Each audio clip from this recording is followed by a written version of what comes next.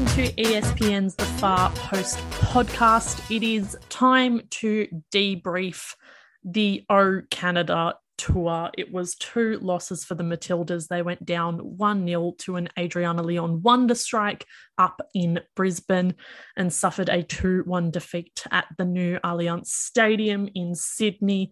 Mary Fowler scored an absolutely great goal to get things started, but Adriana Leon, she simply loves Australia and banged in 2.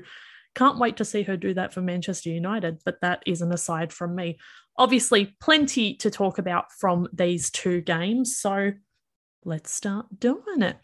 Before we get into it all, though, we want to acknowledge the traditional owners of the lands we're recording on today, the Wurundjeri and Gadigal people, and pay our respects to their elders past and present. For today's debrief, you've got me, Marissa Lodanic, Anna Harrington, Angela Christian Wilkes, and Sam Lewis. So we've got 2 games to talk about. The vibes are not good as just a blanket opening statement. I don't think that's unfair, but we thought the best way to structure this pod would be good, bad, and ugly. So let's start with some good things. Harrow, a good thing that happened during these 2 games. Caitlin Ford's performance before she came off early in the second half. This is in the second game. She missed the first game. Was probably the best I've seen Caitlin Ford play for Matildas in a very long time.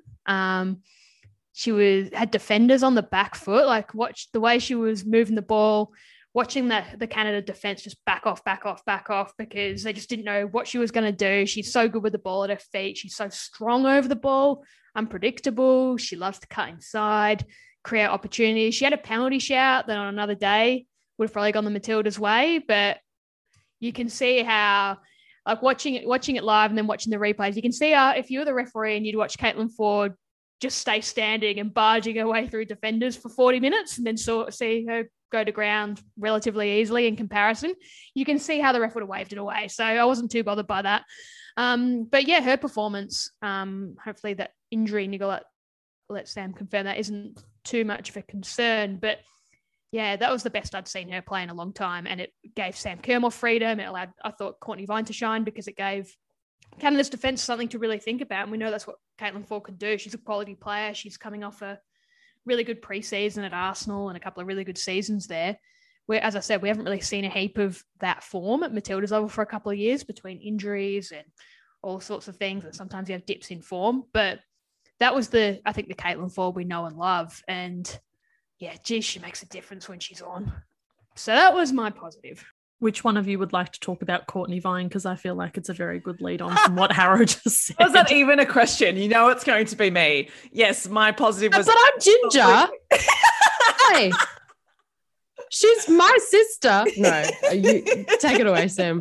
Sometimes good not to talk about the family, Angela. Conflict of interest.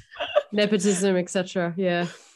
Courtney Vine was fantastic. What a cameo in the first game up in Brisbane. Immediate impact, almost scored a goal, totally justified her starting in the game in Sydney. And how much of an improvement was it going forward when you had someone as quick and as brave as Courtney Vine out on that wing? She, in a very similar way to Caitlin Ford, I thought Courtney Vine freed up Sam Kerr. It allowed Sam Kerr to combine more freely with her. And she just took players on. She had that kind of ability and that trust in herself to be able to do stuff that Emily Gielnik was not able to do. And you saw that when she was replaced by Emily Gielnik. All of a sudden, the Matildas' attack looked quite flat, quite blunted. Gielnik didn't offer really anything going wide or going forward in terms of speed. Her touches weren't great. It was sort of a chalk and cheese sort of thing from those 2 players. So yeah, Courtney Vine, I think this was a really important moment for her. It was a moment for her to cement her spot, I would say, in the Matildas going forward. And as a really solid replacement for a Hayley Raso, because that's ultimately what this series, I think, was sort of about in one sense. It was about who can actually step up into the shoes of Hayley Raso when she's not there in a tournament setting. And I think Courtney Vine has absolutely put her name up in lights in that respect. So yeah, Courtney Vine, fantastic. I hope we see more of her. Angela, a positive from you? Yeah, I don't know if it's a cop out to be like, Mary Fowler scoring a goal. That was good. Mary Fowler all round, Angela. I reckon. Yeah, you it's can pretty good. Pretty safely run with that second game. Yeah, I think Mary Fowler, it's interesting. She's kind of like one of those players now. She's just in the squad and it's normal. And I don't even question when she's in, like, she plays a full 90 or she's in the starting lineup. But at the same time, it's like sometimes you do have to like step back and be like, oh my God, Mary Fowler, she is so playing above her level. And yeah, I really enjoy Mary Fowler. Just generally. And since she's kind of had that moment, I think it was, correct me if I'm wrong, but kind of like pre the Olympics, she had that moment where she sort of seemed to enjoy her football a little bit more. And it was finally like, oh, she's here. Like she's in this squad and she's fitting in and she's doing all the things that we know she can do. And she's just continued to do that. But yeah, the goal in the first 5 minutes of the second game was just such a fantastic finish and involved play from Courtney Vine in the lead up, an assist from Sam Kerr. It just really felt like such a great team goal. It was very fun and sexy. Loved that. I also just a second good thing, I liked that Charlie Grant with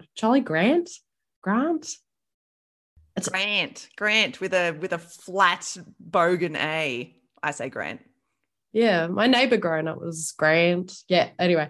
Charlie Grant getting to full 90s. I think she played better in the second game, which is always a good thing. And I mean, a lot of us would have breathed a sigh of relief with Courtney Never not being put back on in the starting 11 for the second game, given the violence that she committed against Adriana Leon in the first game. I was like, read. Oh God, I didn't realize that girls with plats could do that. Anyway,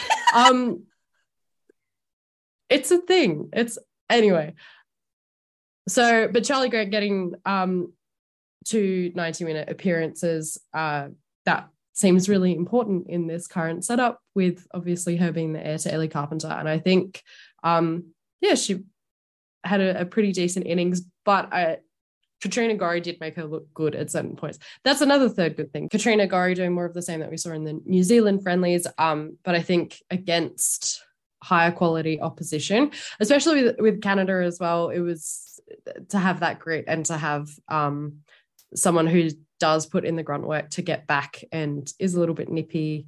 Sam, your piece about her, I think was great and really summarized all of the things to watch for in terms of her contribution to this team.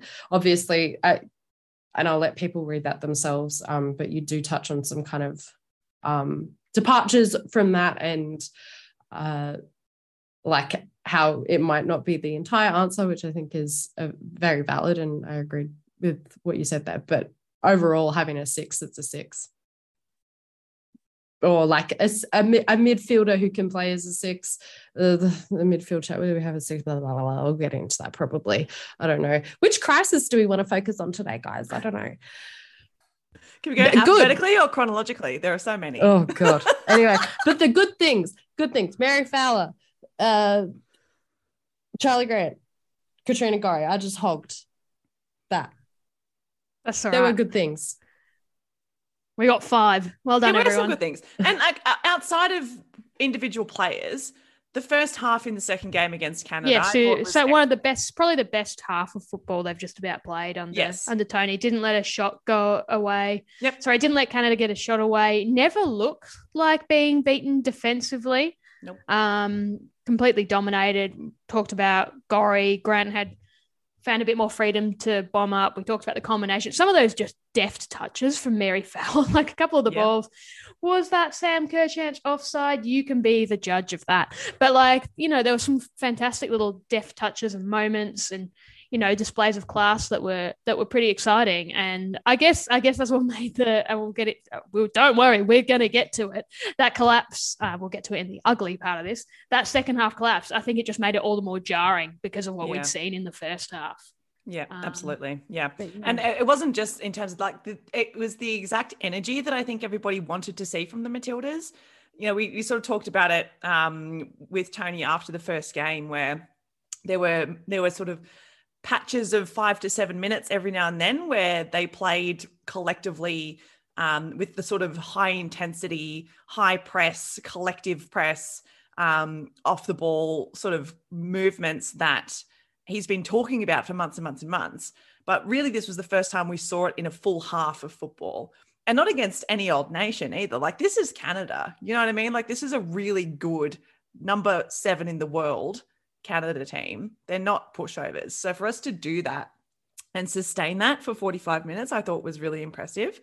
But and like you said, Harrow, perfectly, like, it just made the second half all the more sort of awful by juxtaposition, because they were so off the pace that, and we'll get into that in the ugly bit. But yes, no, that first half I think is something to build on. And that's what Caitlin Ford said in the post-match press conference as well, that they felt like themselves again in that half of football. And they looked like themselves. They looked like the Matildas team that we seem to remember in what feels like a very distant memory now, but the kind of team that we feel, the kind of team that we really enjoy watching. It's just a shame that they weren't able to sort of carry that throughout the rest of the game. But now that they remember what it feels like, maybe that's going to trigger something in them for the next time they come into a window and they can actually tap back into that kind of vibe, Oh, sorry, I didn't see your question, Harry. In terms of Caitlin, that's Ford, okay. Well, long time watcher, first time question answer. In terms of Ford's injury, she said that she's okay. She's feeling okay. I think it's a calf. Yeah, that's bit of a calf cramp. And we're surely coming off around the 60 mark anyway. Yeah, so there were a number of pre-planned substitutions, which again we'll talk about in a sec, because I think that was definitely the pivot between the first and second halves in terms of the lack of intensity.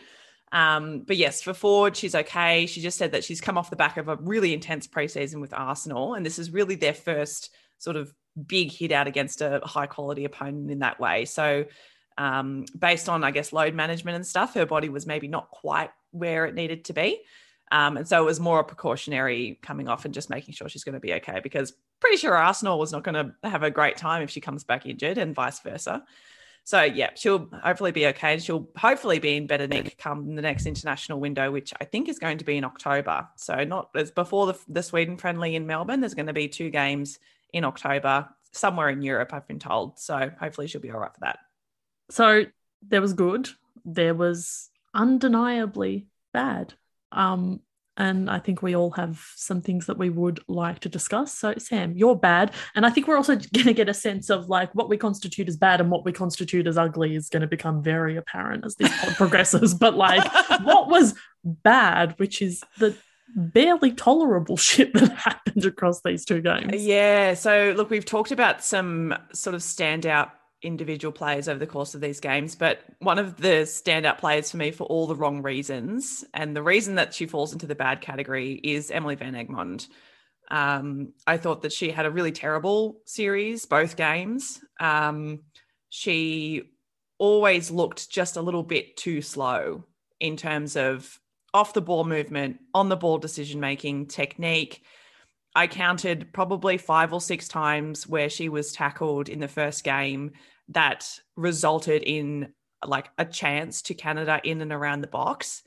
And for a player who is meant to be a senior midfielder, being in having as much experience as she does, playing against a team like this, you should know better than to be as sloppy as that.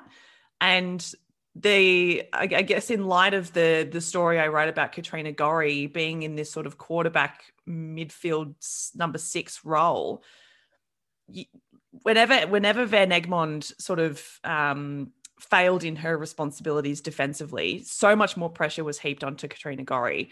And because Gorry is still learning this stuff and learning how to operate in these 2 different realms of attack and defense, she was completely overwhelmed. And there were so many times where the back 4 were so isolated because Canada just got into that space that both Van Egmond and Gorry left behind them and ran at them. And it was scary.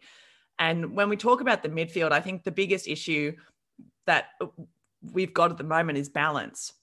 because I like Gorry as that sort of playmaking central midfielder. I like Mary Fowler as a more attack-focused, almost false nine kind of number 10 player.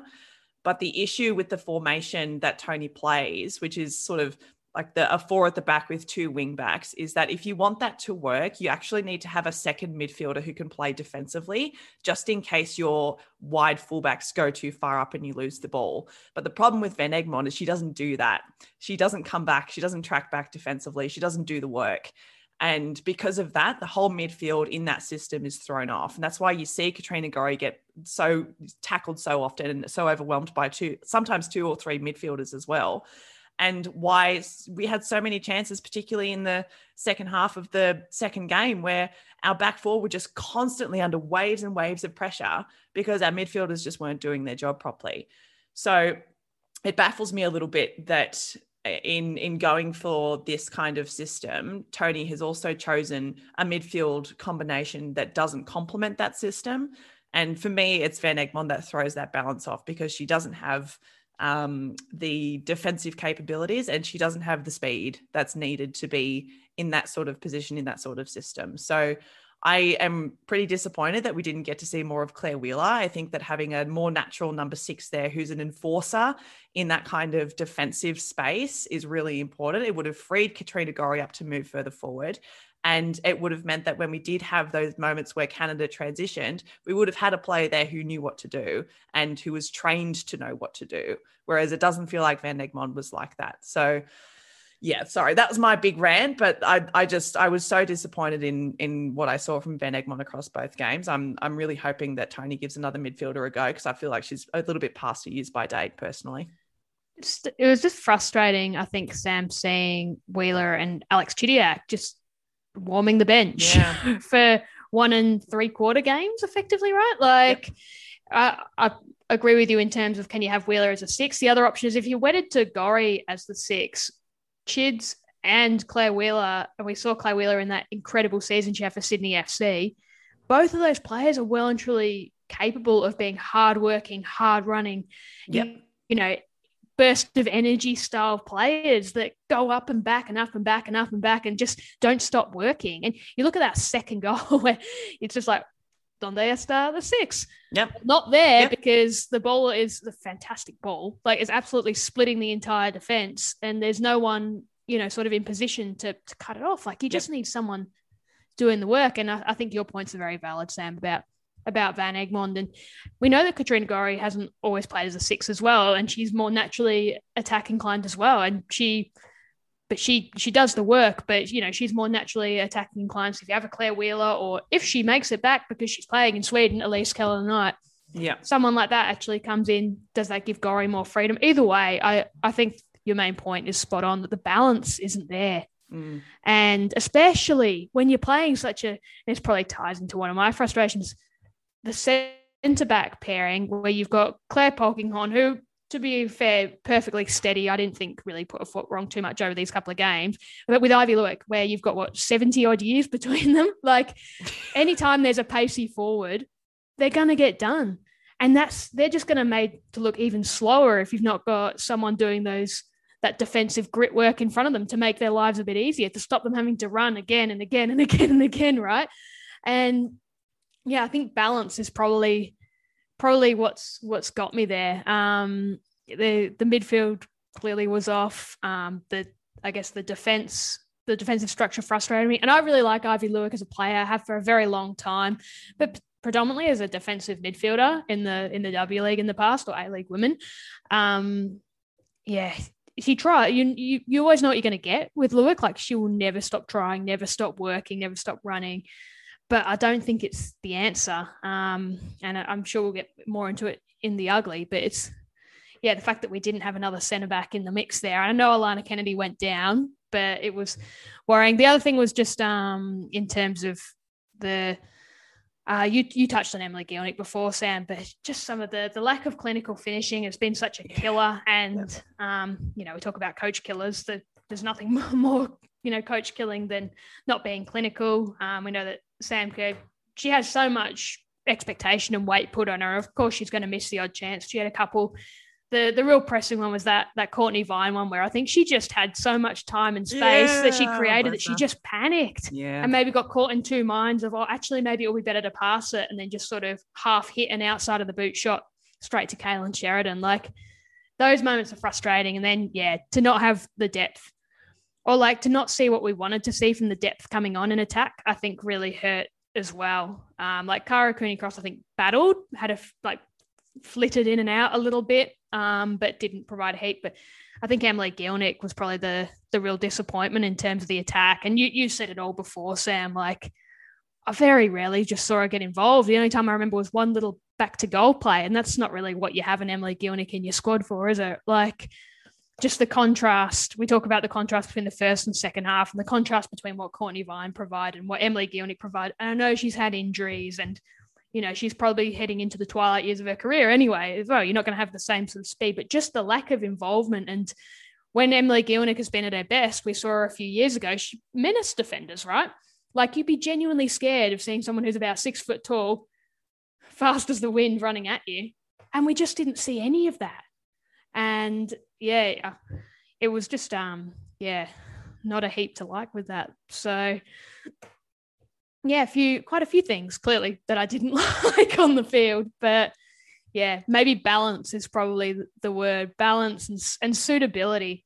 Square pegs in round holes. Yeah, definitely. In the defense, it's literally that. And I know that Tamika Yallop works really hard when she's played at left back, and I think she's a great off the ball player in terms of pressing and countering, and is pretty faultless in that. But she's not a natural left back, and we saw that, I think, for the first goal with how Leon just kept going and going, and it was, I guess, disappointing that you just saw everyone just throwing their hands up looking for the offside straight away, and she was the only one that made the sort of clinical touch. But it's just a lack of balance across the field, whether it's players out of position or not having the right mix in places. There's plenty that just wasn't working. It wasn't good. Angela, you've always had your anxieties about or you've been most vocal about the anxieties regarding the defensive We're all line. anxious. We all feel anxious about the back line, but Angela has been the most vocal on the pod. So I feel like that's a good segue to talk about this makeshift back four that we somehow ended up with. So do you have thoughts on how we ended up with two midfielders in our back four?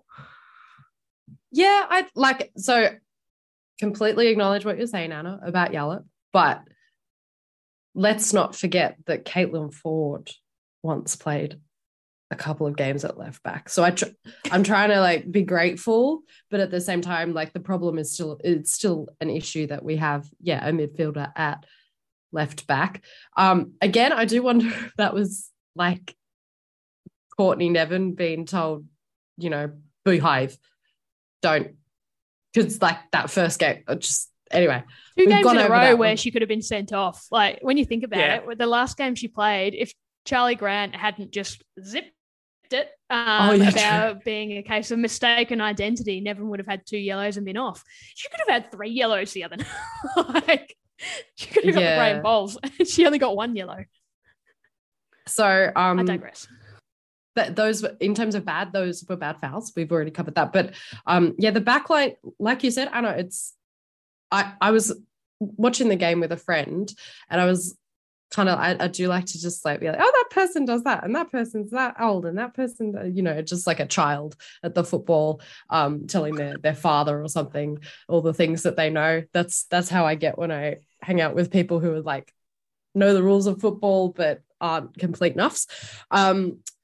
And I was saw the tiers of different players that we had in the squad. And so it's we have 2 centre backs who are by far the most experienced, but also the oldest in the squad. And then we had this kind of weird combination of what some people would call the golden gen, I suppose. So Gori, Kerr, and then the kind of fringe players that are coming back in. And that I'm finding it a little bit confusing, the inclusion of Gielnik and Crummer as well. Crummer was...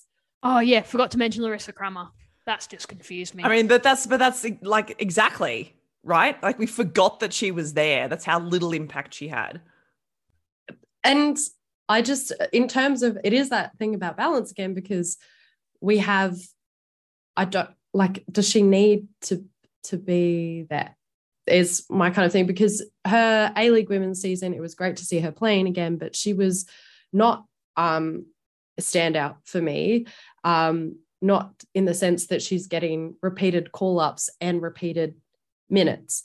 She's not playing overseas either, is she? Like, Nope. if you're I I feel like if you're a Chelsea Dauber or a Melina Ayres or Remy even Simpson? Remy Simpson, like, I feel like you've got plenty of room to be a bit miffed, don't you, if you're not in this mix? I mean, you look at, and I know she's gone, she's not one of us now, India Page Riley. Like, you can't tell me she wouldn't have offered more than those two in that squad.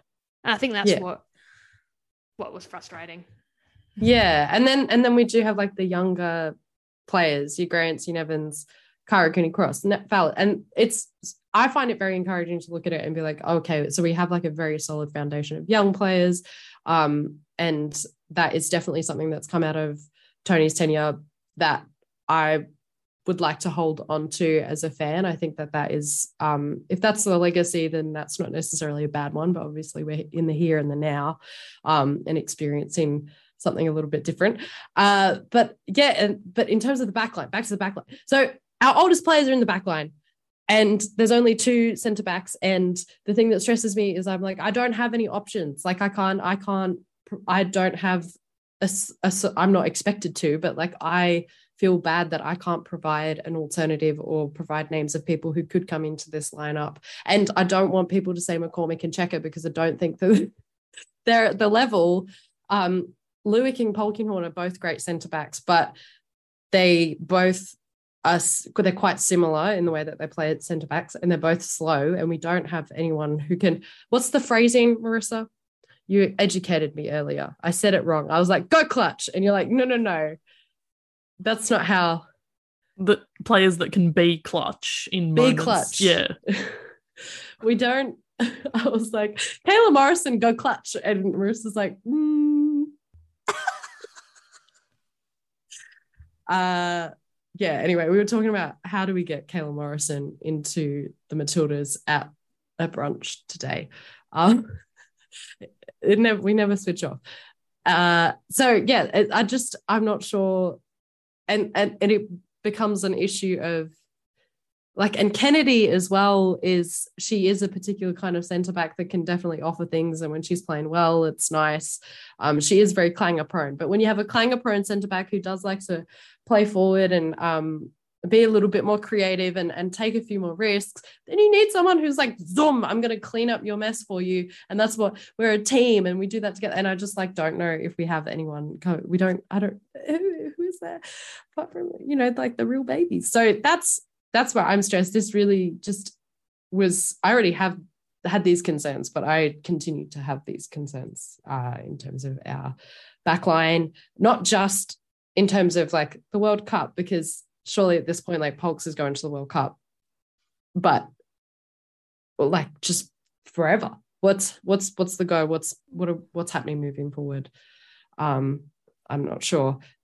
Anyway, it is that balance. We've got lots of great players coming through, but just not in centre back. And also the other thing is, again, Steph Catley can play centre back. I don't want to play in centre back. If she's in form, I want her at left back. And that's just like that's a tale as old as time in terms of the Matildas, just like wanting players to play where they're best. They're at their best. Anyway, I'm a little bit tired. So about 20. I mean, I'm sure it'll tie into the ugly as well. But I mean, like this conversation about centre backs has been going on for as long as I've been covering the Matildas, which is a good 8 years. So like it was, you had Polks and you had Laura Alloway / Brock was about, and she's now retired. And then there was a conversation around Catley at centre back, and it just like, a long time to try and bring these alternatives through. And I know that it's not necessarily worked out with Jenna McCormick. It's Emma Checker.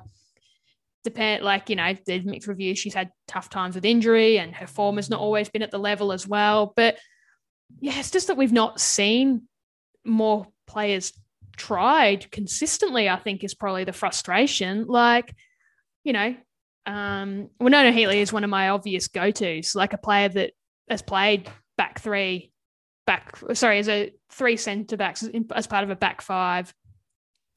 Or she's played as, one of 2 centre backs in a back 4. She's played on the left side when she's had to.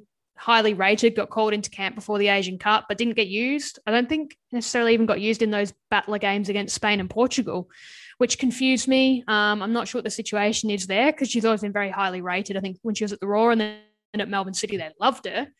I remember asking Rado about Emma Checker and her Matilda's prospects, and I think in the same presser he was pressing Winnie Heatley. So it's like, there's an example. Like, we're just not seeing these players. I've talked about Angie Beard. Like, I'm probably an Angie Beard advocate. She obviously pulled out at the last camp, but it's surprising that you're not seeing some of these players, not only in terms of filling, so you're not getting square pegs and round holes, but also maximizing players like Tamika Yallop, who is a much better player as a midfield option, especially when we've just been talking about the lack of run and drive and energy through midfield that Emily Van Egmont's maybe not providing. If you've got someone who can step straight into the void, Ali Green's not an option because she's gone to New Zealand. We seem to be diminishing our defensive options, right? And it should have been growing.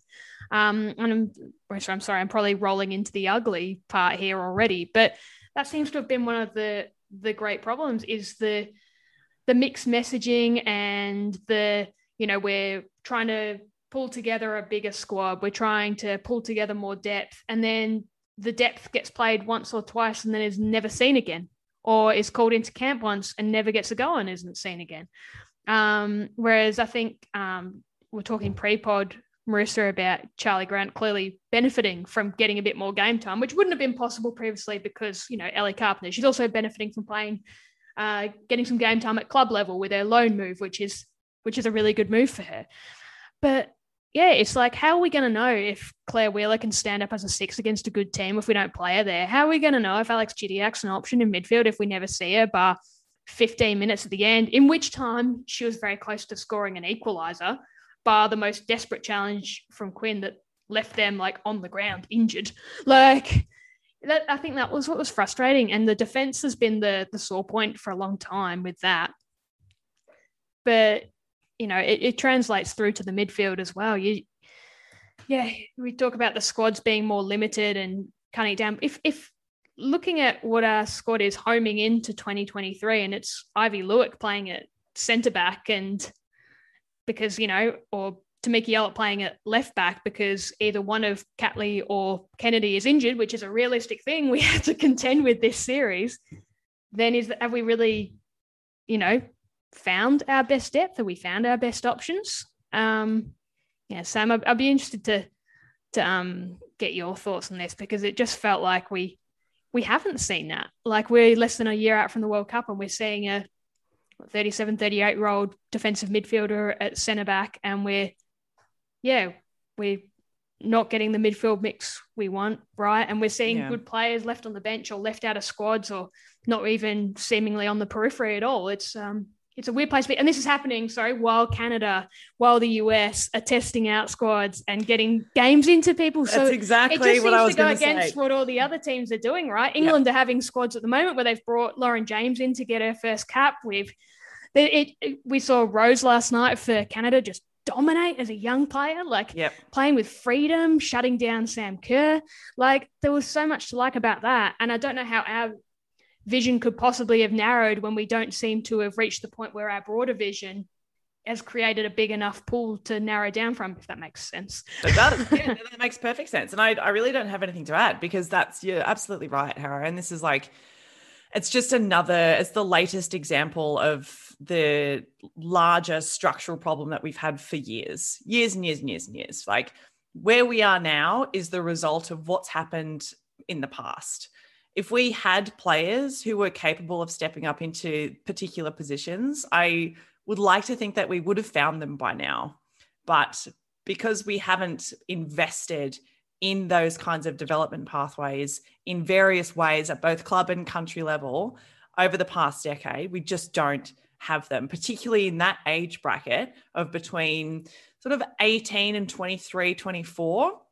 In terms of defenders, we just don't really have them, particularly not at centre back. And when this squad for this Canada series was announced, I think we even spoke about it in our episode. there are a lot of midfielders. We're really good at producing midfielders. We don't seem to be very good at producing people up the top or down the bottom of the field. And this series, I think, has really highlighted the problem with that, because you can have great midfielders. You can be absolutely overflowing with midfielders. But what happens is a whole bunch of them stay on the bench because there are some that are more experienced. And when you're operating in an environment of pressure like the Matildas are at the moment, where they're needing wins, they're needing results, certain players are going to be picked against ahead of certain others because they're the ones who have gotten results in the past, or they're the ones who you feel more confident in because they're the ones that are tested, whereas the ones that are on the bench are not tested. And so you're not going to gamble in that kind of way. But and I just feel like we keep going round and round and round talking about this sort of stuff. You know what I mean? And it's frustrating because you look at other nations and how easy they seem to have it with this sort of stuff. And like Jade Rose for Canada is the perfect example. Second cap for the senior national team, went and represented Canada at the Under-20s Women's World Cup, had Sam Kerr in her pocket for that entire second half in that second game. She was unbelievable at some of those runs that she made into midfield. And she just picked up the ball. She's like, you know what? I'm just going to go. And she went. And what did we do? We watched her go. And then she assisted the second goal, which ended up being the winner. Like having players like that, a 20-year-old centre back who is there and has gone through those pathways, has competed at international level for youth teams, plays for a club, and is given a chance and takes it. We don't really have those kinds of openings, I think, for emerging players, particularly not from the 20s age group. So I don't know what the sort of dissection is going to be after this. And we've absolutely just skipped into the ugly part, Marissa. I'm really sorry, but the vibes coming off the back of this series, I think, are probably worse than what they were after Spain-Portugal. I would agree. Because Spain-Portugal, we were missing all of our big players. And while we were missing a couple here, we also had a couple big players who were here. And yet we still weren't able to sort of see the kind of progress that the inclusion of those players should have resulted in. I'm just not feeling good about it. And Sam, I think just to tie into your point, you talk about, these players get trusted because they got the job done in the past. But in the past 2 years, this group has not been getting the job done. Exactly. I think they'd be the first to say it. Yep. I like in your piece, and we'll get onto your piece, Sam, about how dejected Sam Kerr was. That was the thing that stood out for me watching the broadcast from here in Melbourne. She just looked gutted. And then it went over to Kyra Cooney-Cross and she looked gutted, and the whole team just looked devastated, like hollow eyes sort of stuff. But, we talk about like Jade Rose is playing at her club where these sorts of things.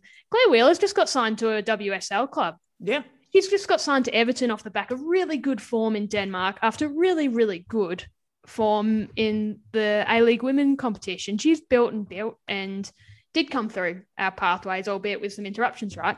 But just not looked at. Alex Chidiac, was captained junior/youth representative teams. Like, we've got some of these players and they're not getting a look in. Like, you can understand it would be frustrating for them sitting there when it's, and I don't need to rehash what we said before about the midfield energy, but it would be frustrating if you were sort of sitting on the periphery or on the outer, wondering what you can do to crack it when the team at the moment isn't performing. That's not necessarily a question mark over the ability of the players who are playing, but sometimes you do need to freshen up. Like, a lot of this 11 is the same. And as you say, Sam, there's a couple that were missing, but there were plenty that weren't. And I guess it ties into the really ugly thing. What probably inspired the ugly thing was the way this team collapsed in the second half. And I know the substitutes played a role. We talked about losing that energy, that sort of frenetic energy that Courtney Vine and also Caitlin Ford, I guess, brought. But the defensive solidity was gone. The pressing was gone. It just all sort of fell apart. Like, the first goal was flat-footed defending, and the second one was like that Rose like sort of stroll through was incredible. But just the way that they fell apart, just no bueno. Like, not good to watch. And this is like the thing that I've started to turn my attention to now is the mentality of these players, because that first half showed that they have the physicality, they have the technique, they're able to play that kind of way when they want to. But when they go down a goal, and when they go down a goal in a shitty way, you see them almost like physically take a hit to their confidence. You saw heads drop. You saw all of a sudden they started to make mistakes. Passes stopped connecting. The press stopped. All this sort of stuff. Like, it had an almost like visceral impact on their confidence and on their belief in themselves. And we sort of saw that, I think, in the first game as well. After, that Canada scored in the opening sort of 20 minutes of the first half, even though the Matildas started really well, after that goal, they just looked off the pace. They just didn't really seem to get back into it until the end of the game, when it was like, oh shit, we better like try and do something because this is the 85th minute and we're losing. And that mental side of things now seems to be my biggest concern. And I asked Tony after the second game about what you referenced, Tara, about Sam Kerr, because you're right. Like, I watched her from the media box and I was like, she looks like she is carrying the world on her shoulders right now. She looks like she does not love playing for the Matildas in this kind of way, in this kind of context.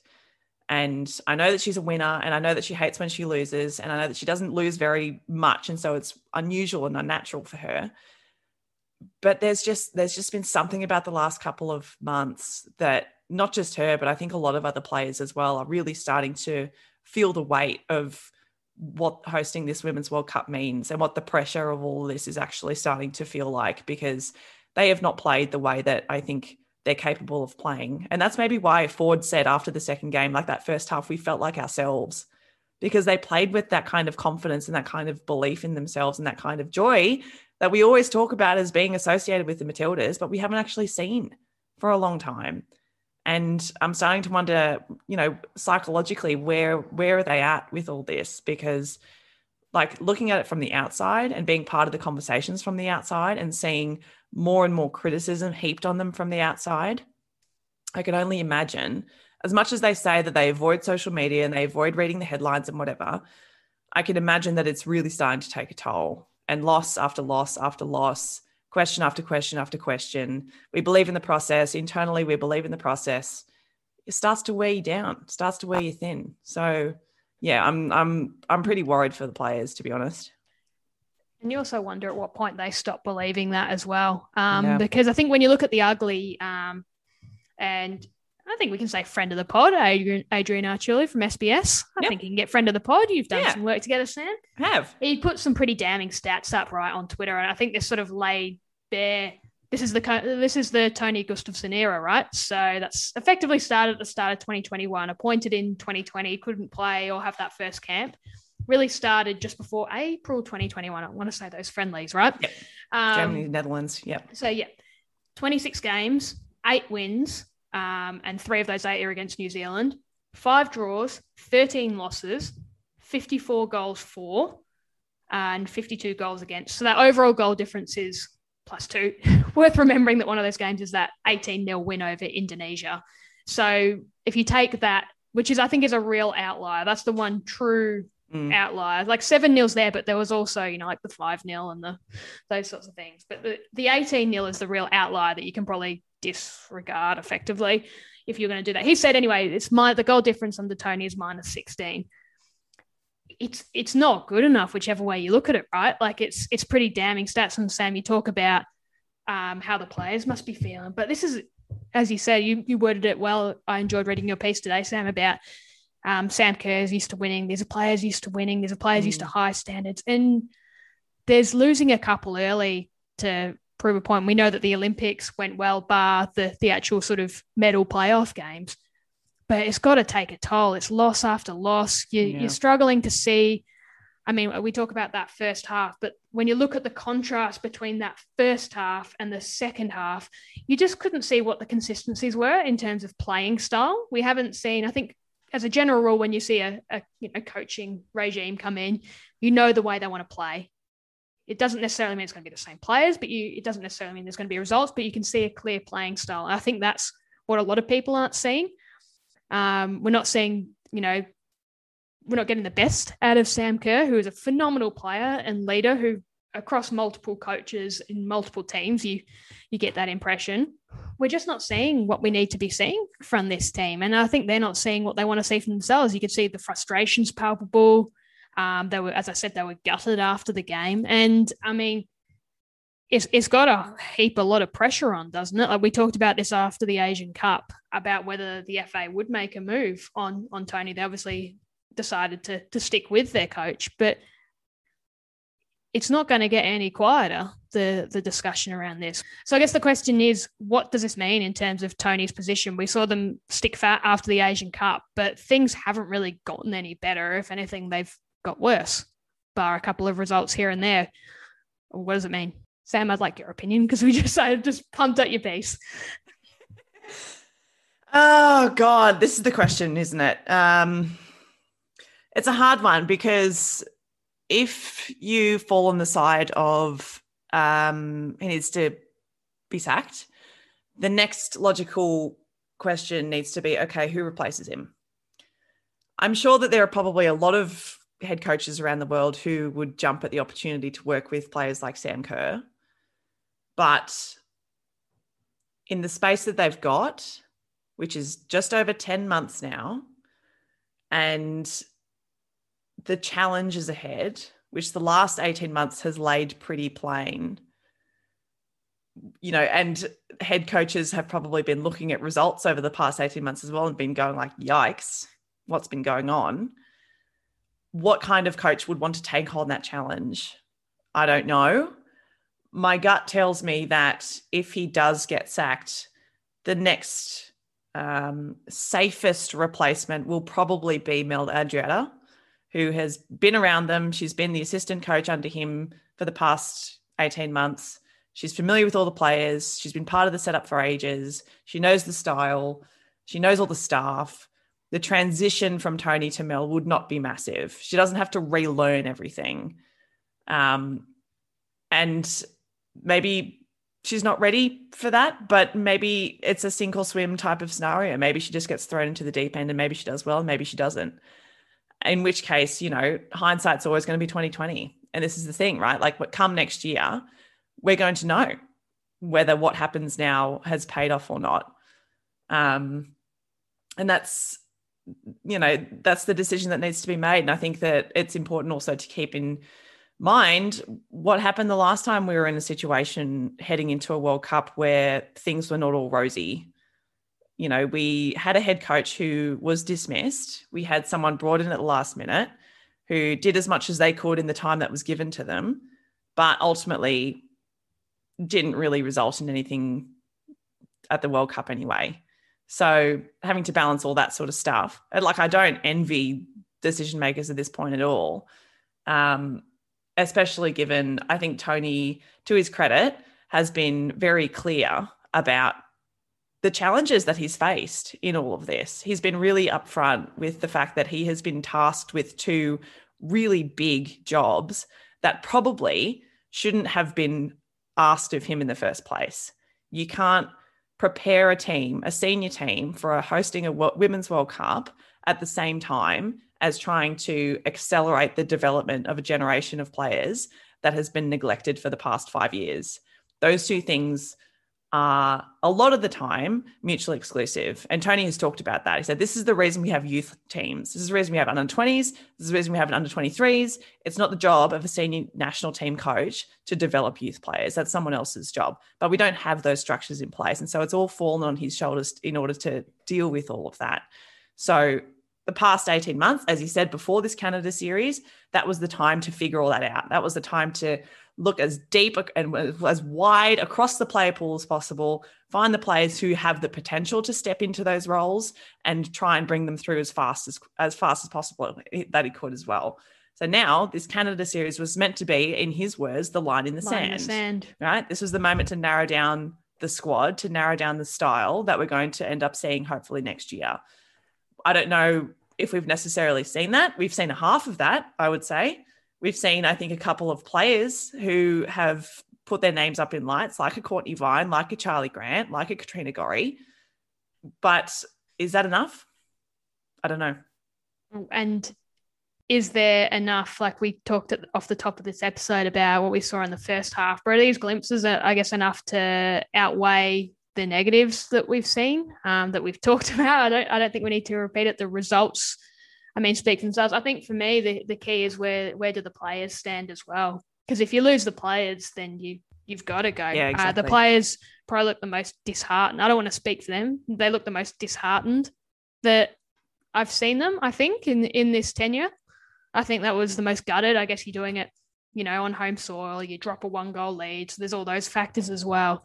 But I think that comes into it. But I think either way, there's got to be a strong decision made one way or the other very soon. And it's got to be a firm one. Can't just be treading water and in limbo forever. I think they've either got to make a call and say, Tony's our man and he's seeing us through this, or they got to say he's not and make the call and do it quickly and move forward. I don't think there's room to sort of tread water and just go, okay, so this was a line in the sand, but the next one's going to be a line in the sand, and then so's the next one. And then all of a sudden, you're 4 months out from the World Cup, and you've had to make a decision a year ago, one way or the other.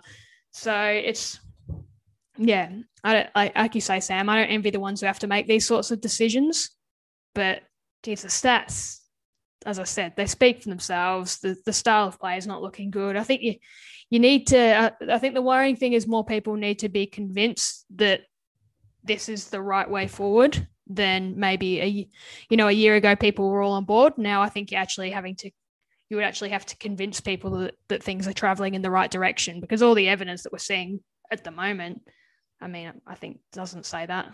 Alternatively, would someone else like the World Cup? Like New Zealand? Would you like to just have all of it? Maybe. Because personally, I just don't like this combo. I didn't think about this when we got the World Cup. No. Anyway, I think that's definitely played into it massively. And I don't know if there's, I don't know. It annoys me a little bit that the expectation is that it's a home World Cup, therefore we absolutely need to win it. I get where people come from, because it's a fairy tale, the narrative and what it will do for the game in Australia, blah, blah, blah. But at the same time, it's not on the Matildas to,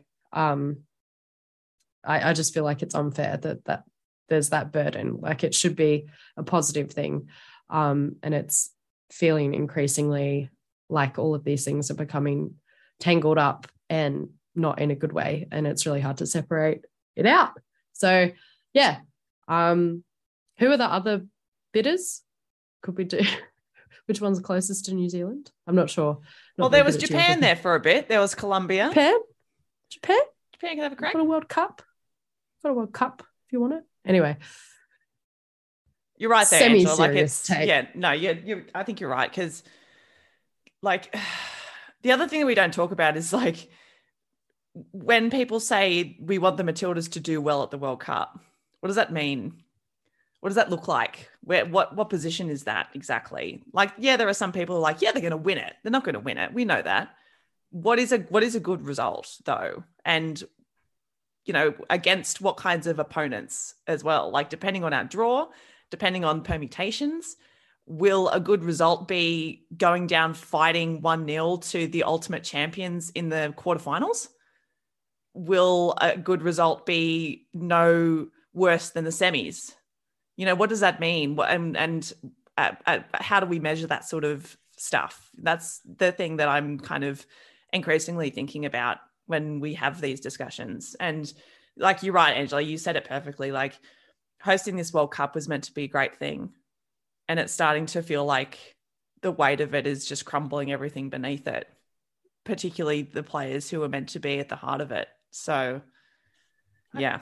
I think it's not so but much. The stadium's nice. I think the stadium. Sorry, Anna. Sorry. I think the World Cup pressure is one thing, but I think that's not the only thing. I think poor results, different player. We've seen the chopping and changing. I know COVID played a role early in things, but I don't think it's necessarily just the World Cup that plays a role in these sorts of things. I think the players are probably feeling the heat of not getting the results they want, or maybe not playing the way they want to. And I guess it's like when we talk about what the expectations are heading into the World Cup, but I think the frustration that you see when you look on Twitter, for example, or when you're talking to people in the pub is, well, you know, you want above all to feel like you're actually competing and can win, and that's not really realistically. Bar, I think if you look at the Brazil games, probably the Brazil win is probably one of the rare exceptions. And we know that there was the GB win at the Olympics, but you're just not seeing it. Like, I think people aren't necessarily thinking, oh, is a pass mark making the semis or winning the World Cup. I think people have got concerns over where we are right now and what's going on, and the player pool and the style of play we're seeing, and the results are obviously coming into that. And I've said it already about the stats. I do think though that if the job was there, you'd have people going for it, because it's a major job at a World Cup with a, you know, talented group of players. You always have coaches backing themselves. I think that's probably the main frustration that I'm seeing from people is, are we getting enough out of the group of players that are there? Are we seeing enough out of them? Do they feel like they're getting enough out of themselves? Because there's a lot of ability there. There's a lot of talent there. I guess that's what it comes down to. And I think that's probably the decision the FA will have to make, is if they feel that this regime is getting the most out of the current playing group. But I think like there are all the issues, and I think it's the criticisms are valid, but it can't really be separated from the World Cup, because if we were going to Japan for the World Cup, I think that the moderate fans, the fans who I had a conversation the other day with a coach at our club, and he was like, the vibe's just off, like it's no good. Like, people are obviously picking up on it because the results haven't been there. Even if you just have a cursory glance, you don't need to be like in the weeds to be feeling a little bit pessimistic about everything. But his kind of view of it was like, I was so excited when we got the World Cup, but now we're not going to be able to do very well. But you know what I mean? It's just it's just an additional kind of layer to the whole thing that has created a lot more pressure. That's fair, yeah. And brought this, I think, makes it just all a little bit more tense, I suppose, because you want to do well at a home World Cup, I suppose. Again, what does well mean? Marissa, got some thoughts and vibes? Never, not once in my life.